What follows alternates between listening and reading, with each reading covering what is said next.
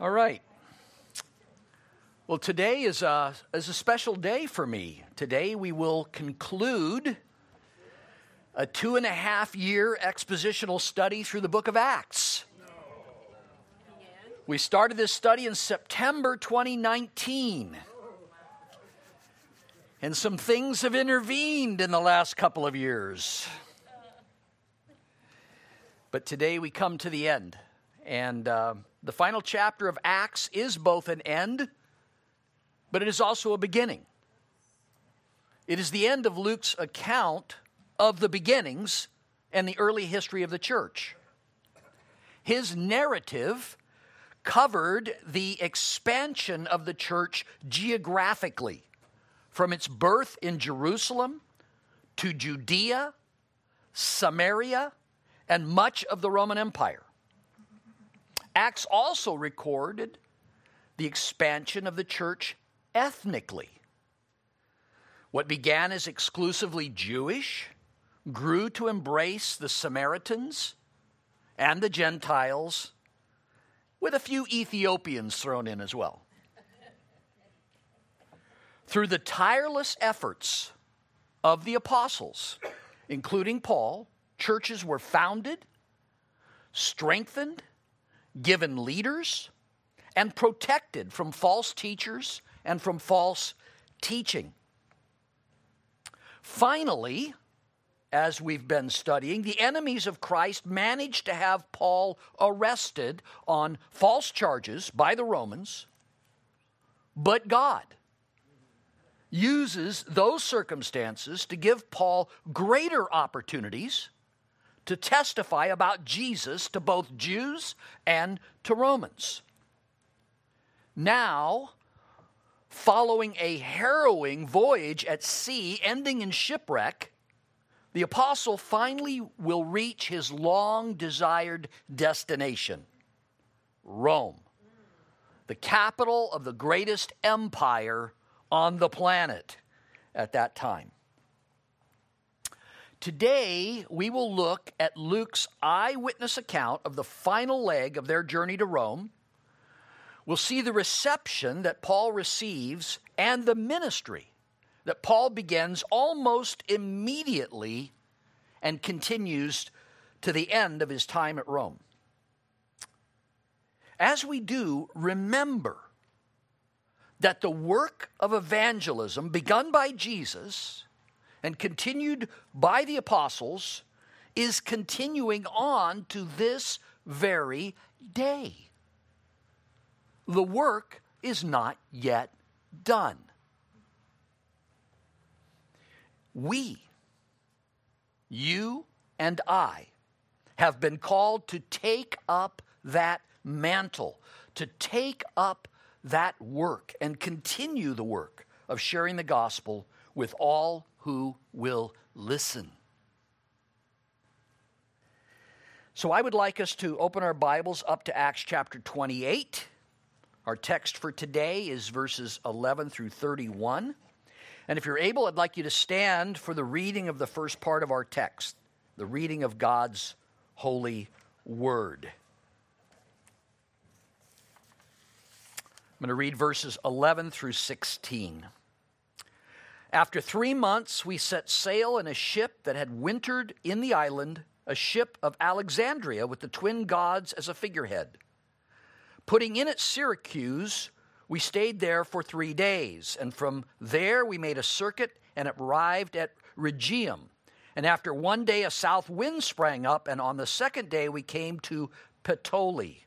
There we found brothers and were invited to stay with them for 7 days, and so we came to Rome.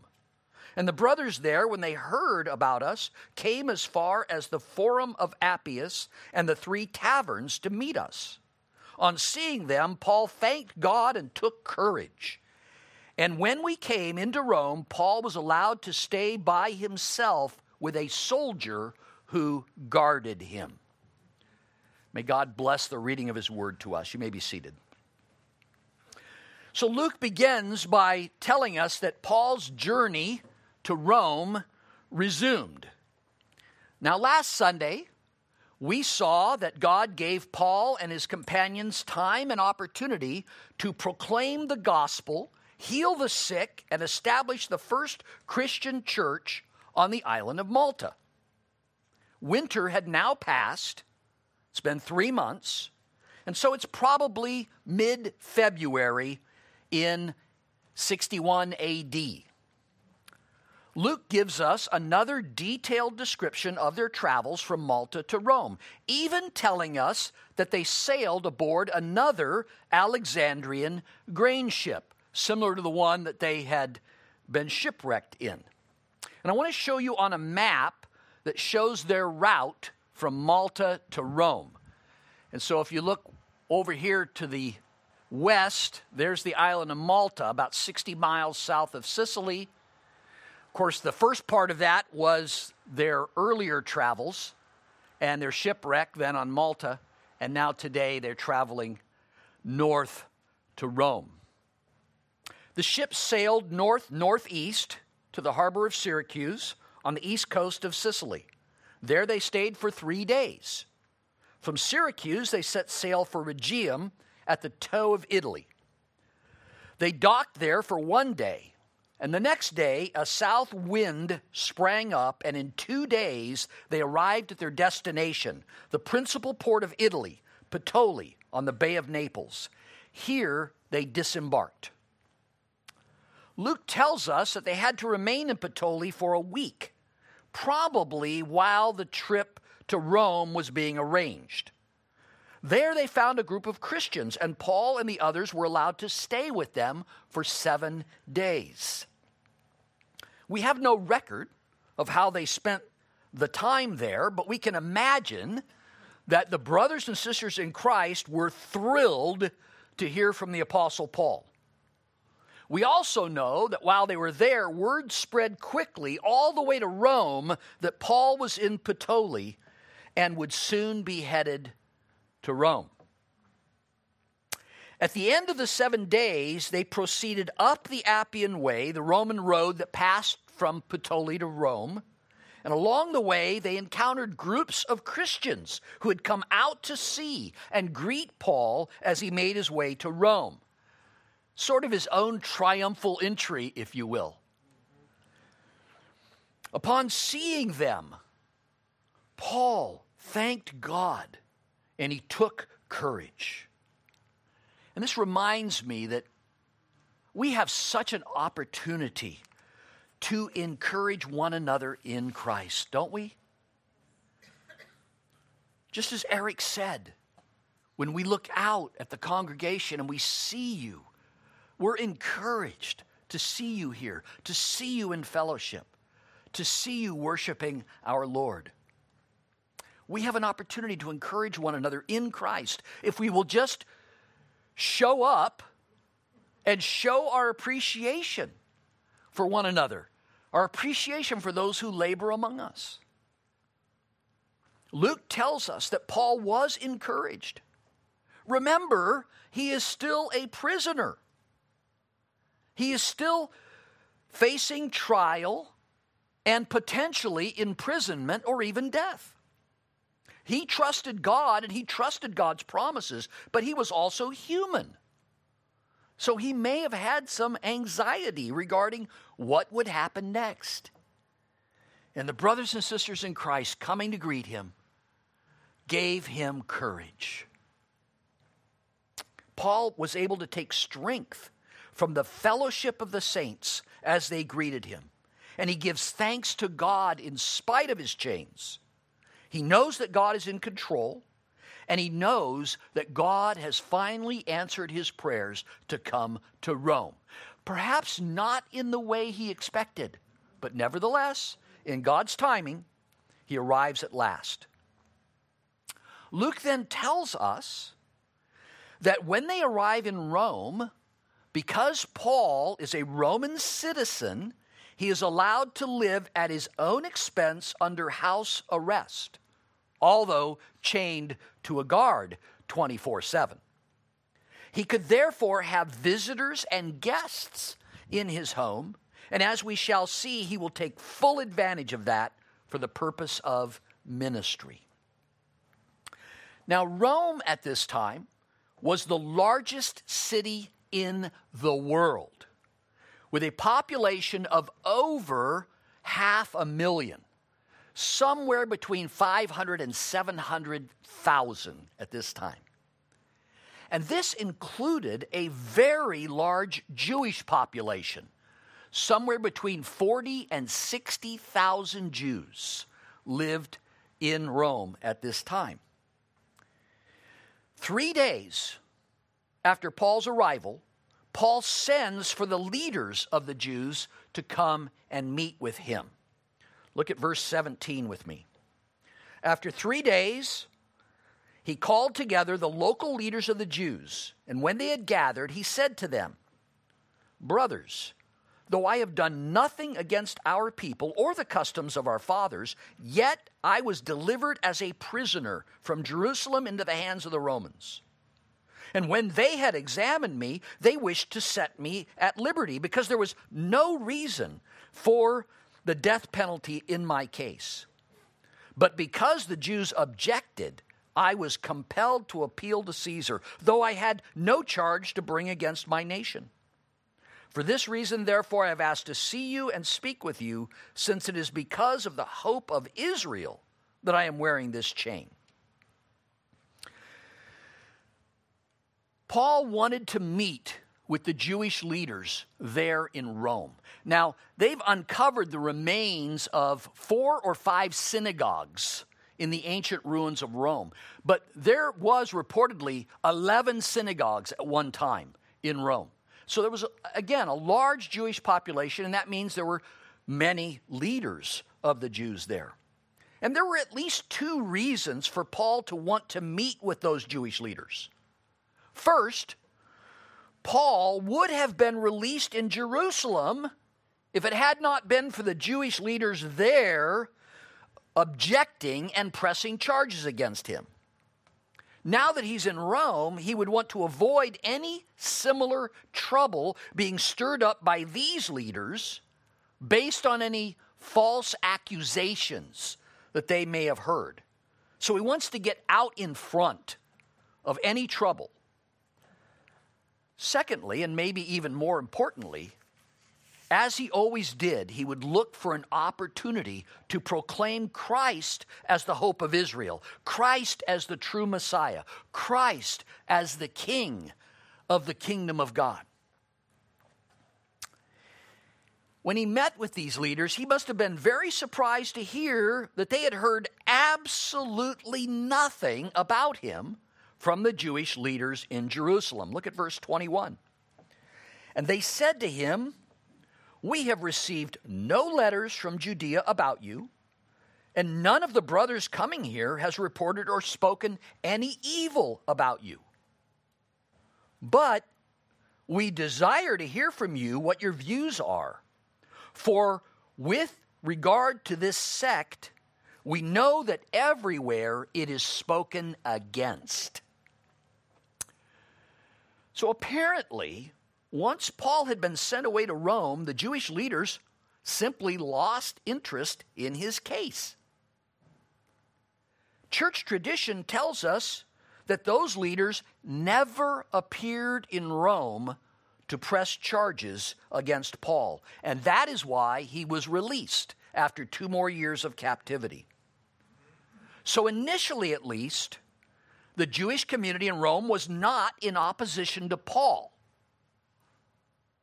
Now, they were not sure, however, about his teachings, because they had heard about this sect formed by followers of Jesus.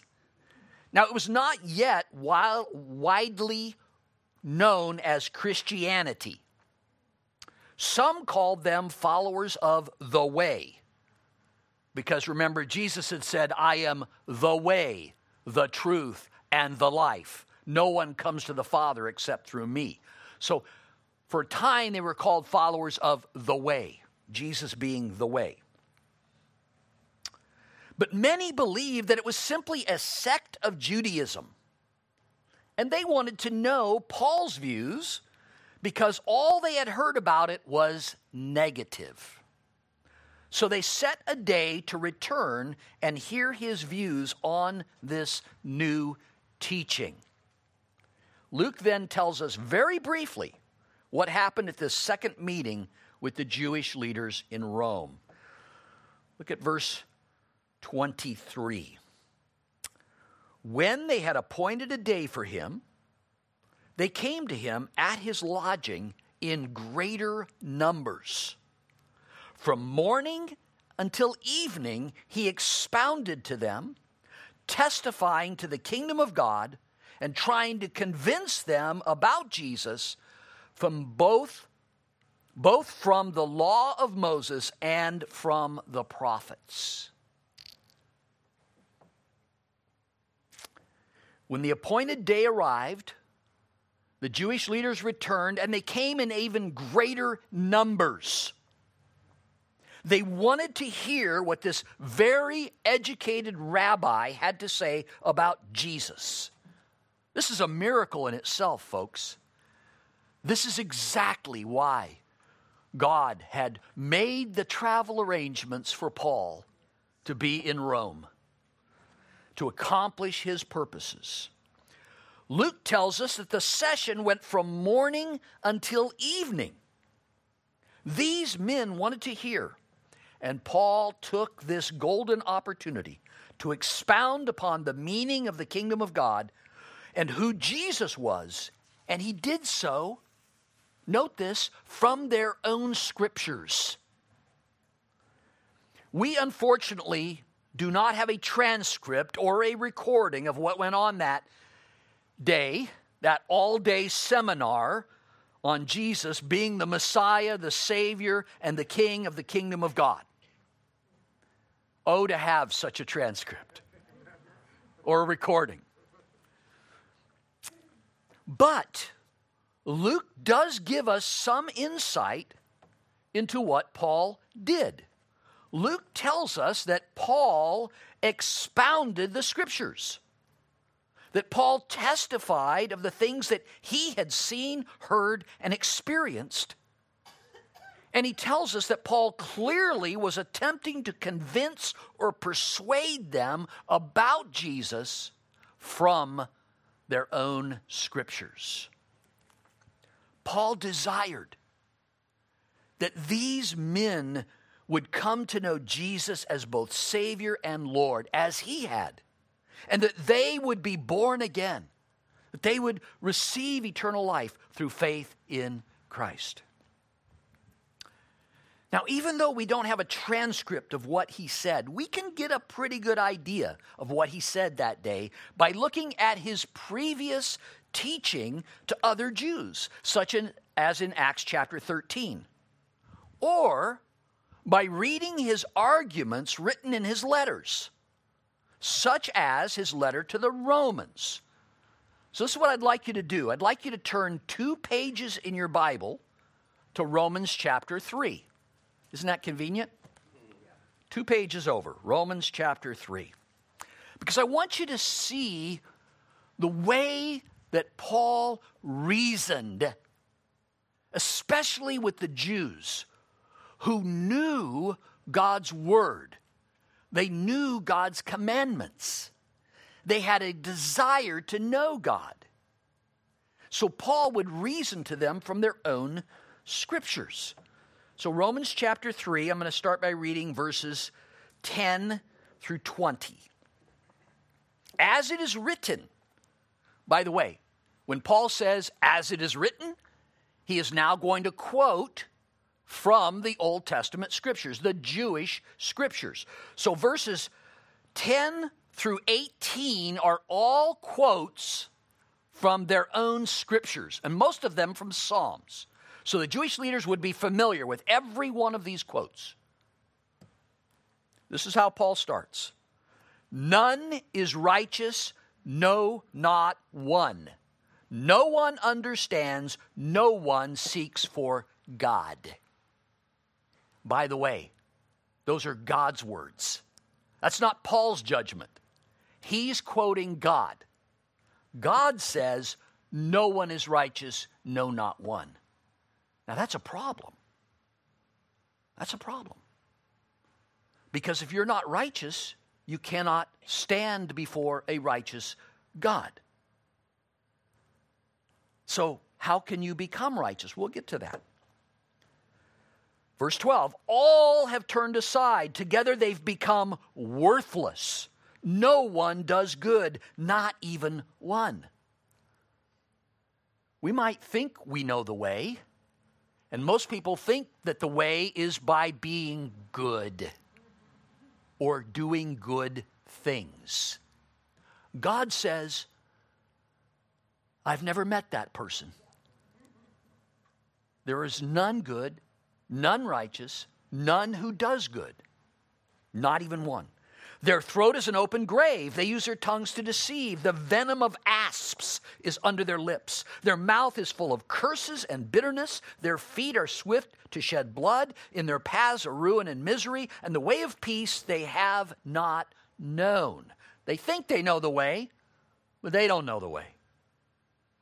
There is no fear of God before their eyes. Now we know that whatever the law says, it speaks to those who are under the law so that every mouth may be stopped and the whole world may be held accountable to God. For by the works of the law, no human being will be justified in his sight, since through the law comes knowledge of sin. What's the primary purpose of the law of God? To show us we need a Savior. To show us our unrighteousness, our sinfulness. The primary purpose of the law is not for us to keep it, because there's only one man who's kept the law, and that's Jesus, the Son of God, the only one who was good, the only one who did good, the only one who was righteous. So these Jewish leaders who were pursuing living according to God's law, God says, you can't do it. You've missed the purpose. The purpose is not for you to struggle to keep the law. The purpose is for you to realize you can't and to call out for a Savior. So what then can be done? How can we be justified before God? I'm glad you asked that. Look at verse 21.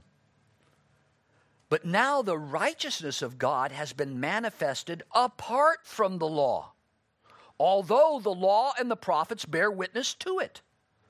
The righteousness of God is through faith in Jesus Christ for all who believe. For there is no distinction, meaning it doesn't matter if you're Jewish, if you're Greek, if you're Roman, if you're Californian. There's no distinction. For all have sinned and fall short of the glory of God. And all means all, without exception.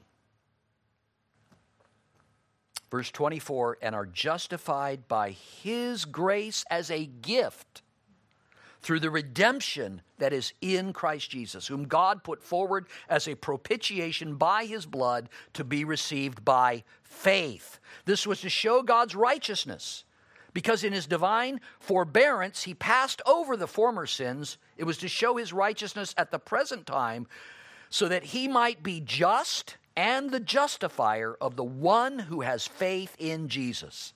Then what becomes of our boasting? It's excluded.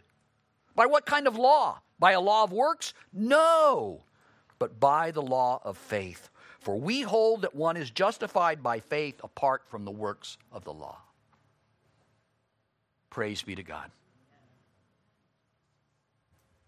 You should be so thankful for that fact, because you can't be justified by your own works. You can't be justified by your obedience. We can only be justified by putting our faith in the one who came to justify us, Jesus Christ, the Son of God. He came to pay the penalty for our sins, and He did so. We are justified through the redemption purchased by the sacrifice of Jesus, the Messiah, the Son of God. God is both just and he is the justifier, but only of the one who has faith in Jesus. Now, I'm sure that Paul certainly would have included prophecies from the Old Testament regarding the suffering, death, burial, and resurrection of the Messiah. I have no doubt Isaiah 52 and 53 would have been a part of that. And he would have shown how all of those prophecies, over 100, were all fulfilled in Jesus. And you know what? He would have included the eyewitness testimonies of those who saw Jesus after his resurrection in his glorified body, including himself. And finally, he would have called upon them to repent and believe in order to enter the kingdom of God, which had come in Christ. Paul would have taken the opportunity to answer every objection raised by those present through the power of the Holy Spirit working in him and bringing all things to his remembrance. What do you think the chances are that any of these Jewish leaders would be persuaded and would believe in Jesus? Well, probably you would think the chances weren't very good, but God. You see, salvation doesn't simply come from hearing the truth or even just believing the truth. God must give the gift of saving faith to those who believe. Luke tells us that Paul's teaching accomplished what it always had. Some believed and some did not. Look at verse 24. Oh, I got to go back. Acts 28:24. And some were convinced by what he said, but others disbelieved. Some were convinced by Paul and responded by believing in Christ. Yet others disbelieved, rejecting the gospel message given so accurately by the Apostle Paul. What made the difference? The Holy Spirit.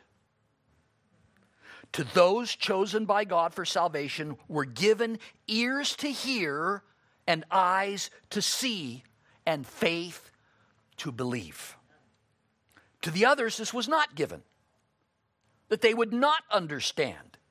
And that is exactly what Paul tells them, quoting from Isaiah chapter 6, verses 9 and 10. Look at verses 25 through 28 in our text. And disagreeing among themselves, they departed after Paul had made this one statement. The Holy Spirit was right in saying to your fathers through Isaiah the prophet, quote, go to this people and say, you will indeed hear but never understand. You will indeed see but never perceive. For this people's heart has grown dull. With their ears they can barely hear, with their eyes they have closed, lest they should see with their eyes and hear with their ears and understand with their heart and turn and I would heal them. Therefore, let it be known to you that this salvation of God has been sent to the Gentiles. They will listen. What is Paul saying here? This message is very important for us. Very important. Paul is saying this. He had fulfilled his mandate. And his mandate is the same as ours. To proclaim the truth. To proclaim the gospel. For the gospel is the power of God for salvation to all who believe, to the Jew first and also to the Greek. Now, you and I don't control who is saved. That's in God's hands. But we can be confident that all of those chosen by God for salvation shall be saved. But listen to me. We have our part to play in that. By God's grace. We are called to be His witnesses. We are called to be his messengers. We do our part, and God will take care of the rest. Amen? What a relief. You mean when the Apostle Paul has all day to argue from the Scriptures, still his own countrymen left there not believing? Yes, that's correct. The greatest apostle who ever lived, the man who wrote half of the New Testament, empowered by the Holy Spirit, preached the gospel, and yet all did not believe. And guess what? We experience the same thing today, don't we? We're called to be Christ's witnesses. We're called to share the gospel. But don't be discouraged if you share the gospel with someone and they don't believe. Don't think to yourself, oh, I guess I don't know how to do this right. Or I guess I shouldn't do this anymore because I'm not being effective. Is that what Paul said? No.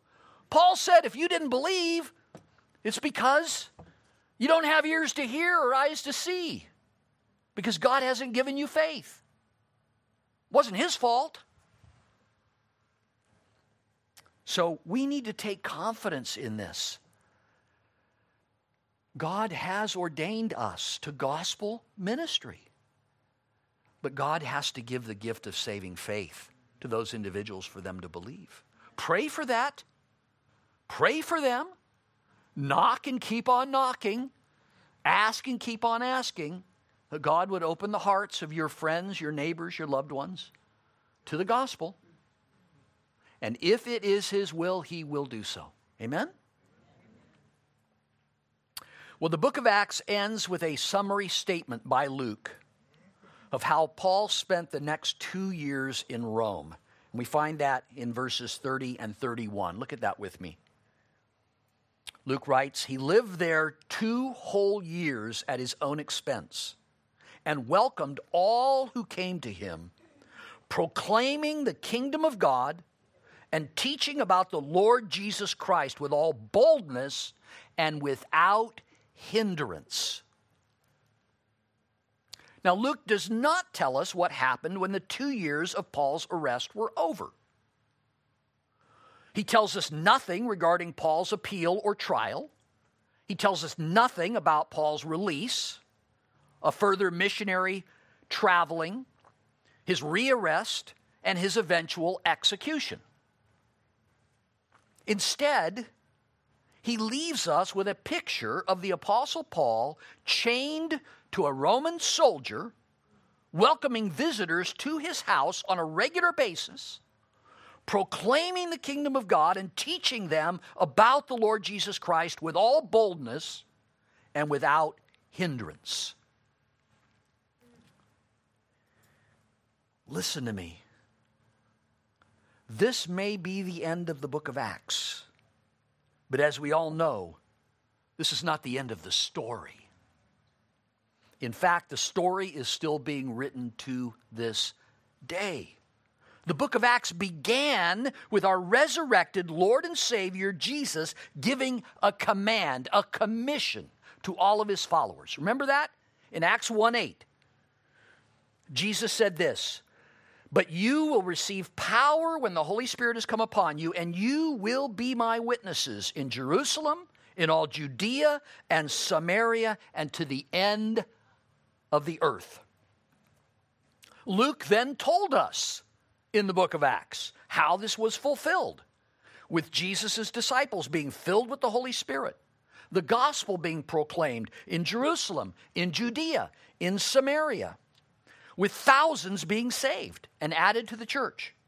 Then Paul and the others who had become witnesses for Christ in other areas of the Roman Empire, they proclaimed the gospel. Thousands were saved and churches were established throughout the empire. Now Paul has reached Rome, the capital of the Roman Empire. And what is he doing? What is he doing? He's being a witness for Christ. He's proclaiming the gospel. He's seeing people come to faith in Christ and being added to the church. Luke is saying to us, there is no end to this work until the gospel reaches to the end of the earth and Jesus returns in power and great glory. You want to know when Jesus is going to return?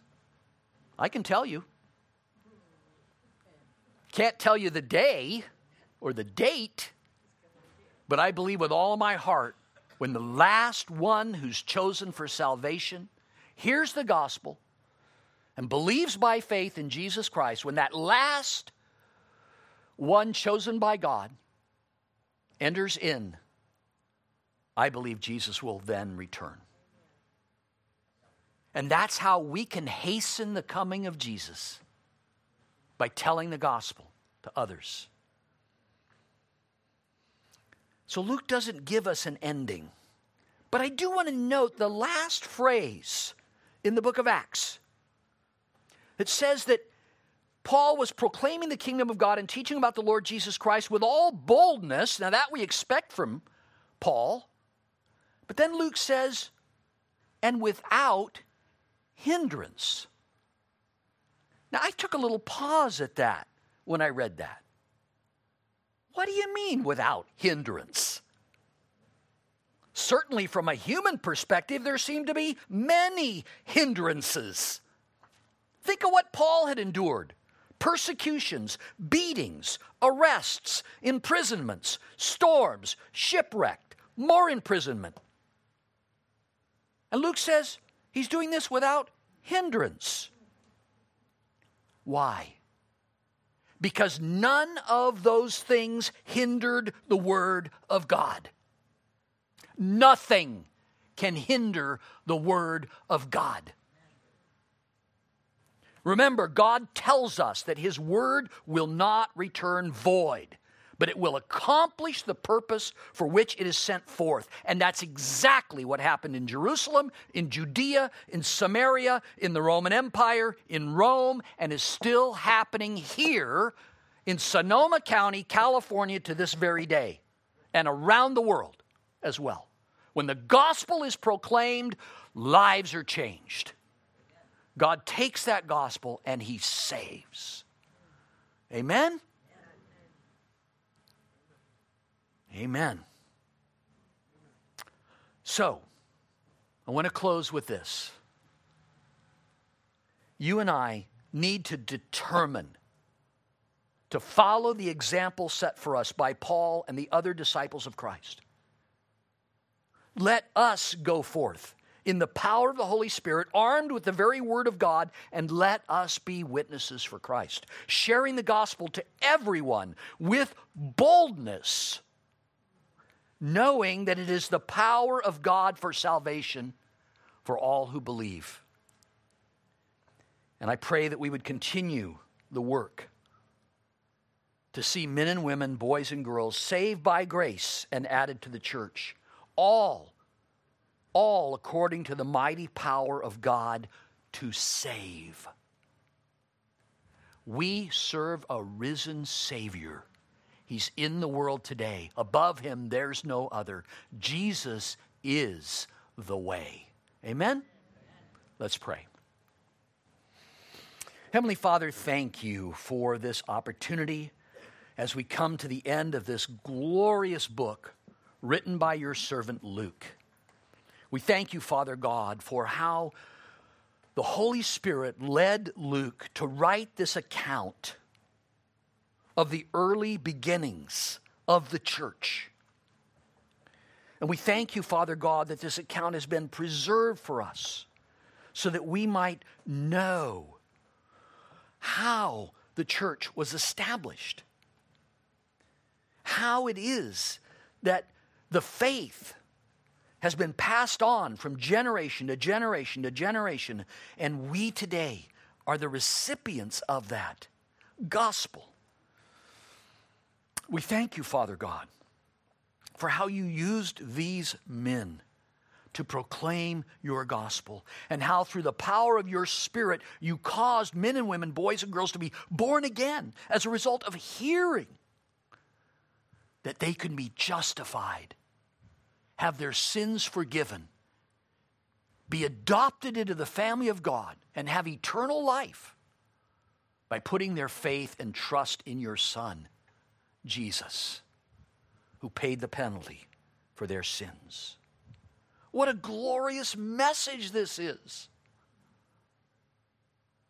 Help us, Father God, to embrace this message ourselves, to remind ourselves of the gospel daily, that it is by grace alone that we are saved, through faith alone, in Christ alone, and all of this is to your glory. And Father God, help us to be faithful witnesses, to share this glorious gospel with others, to tell them that Jesus is the way.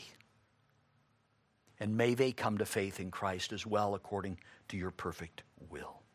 Help us in this, we pray, and we'll give you all the praise and all the glory in Jesus' name. Amen.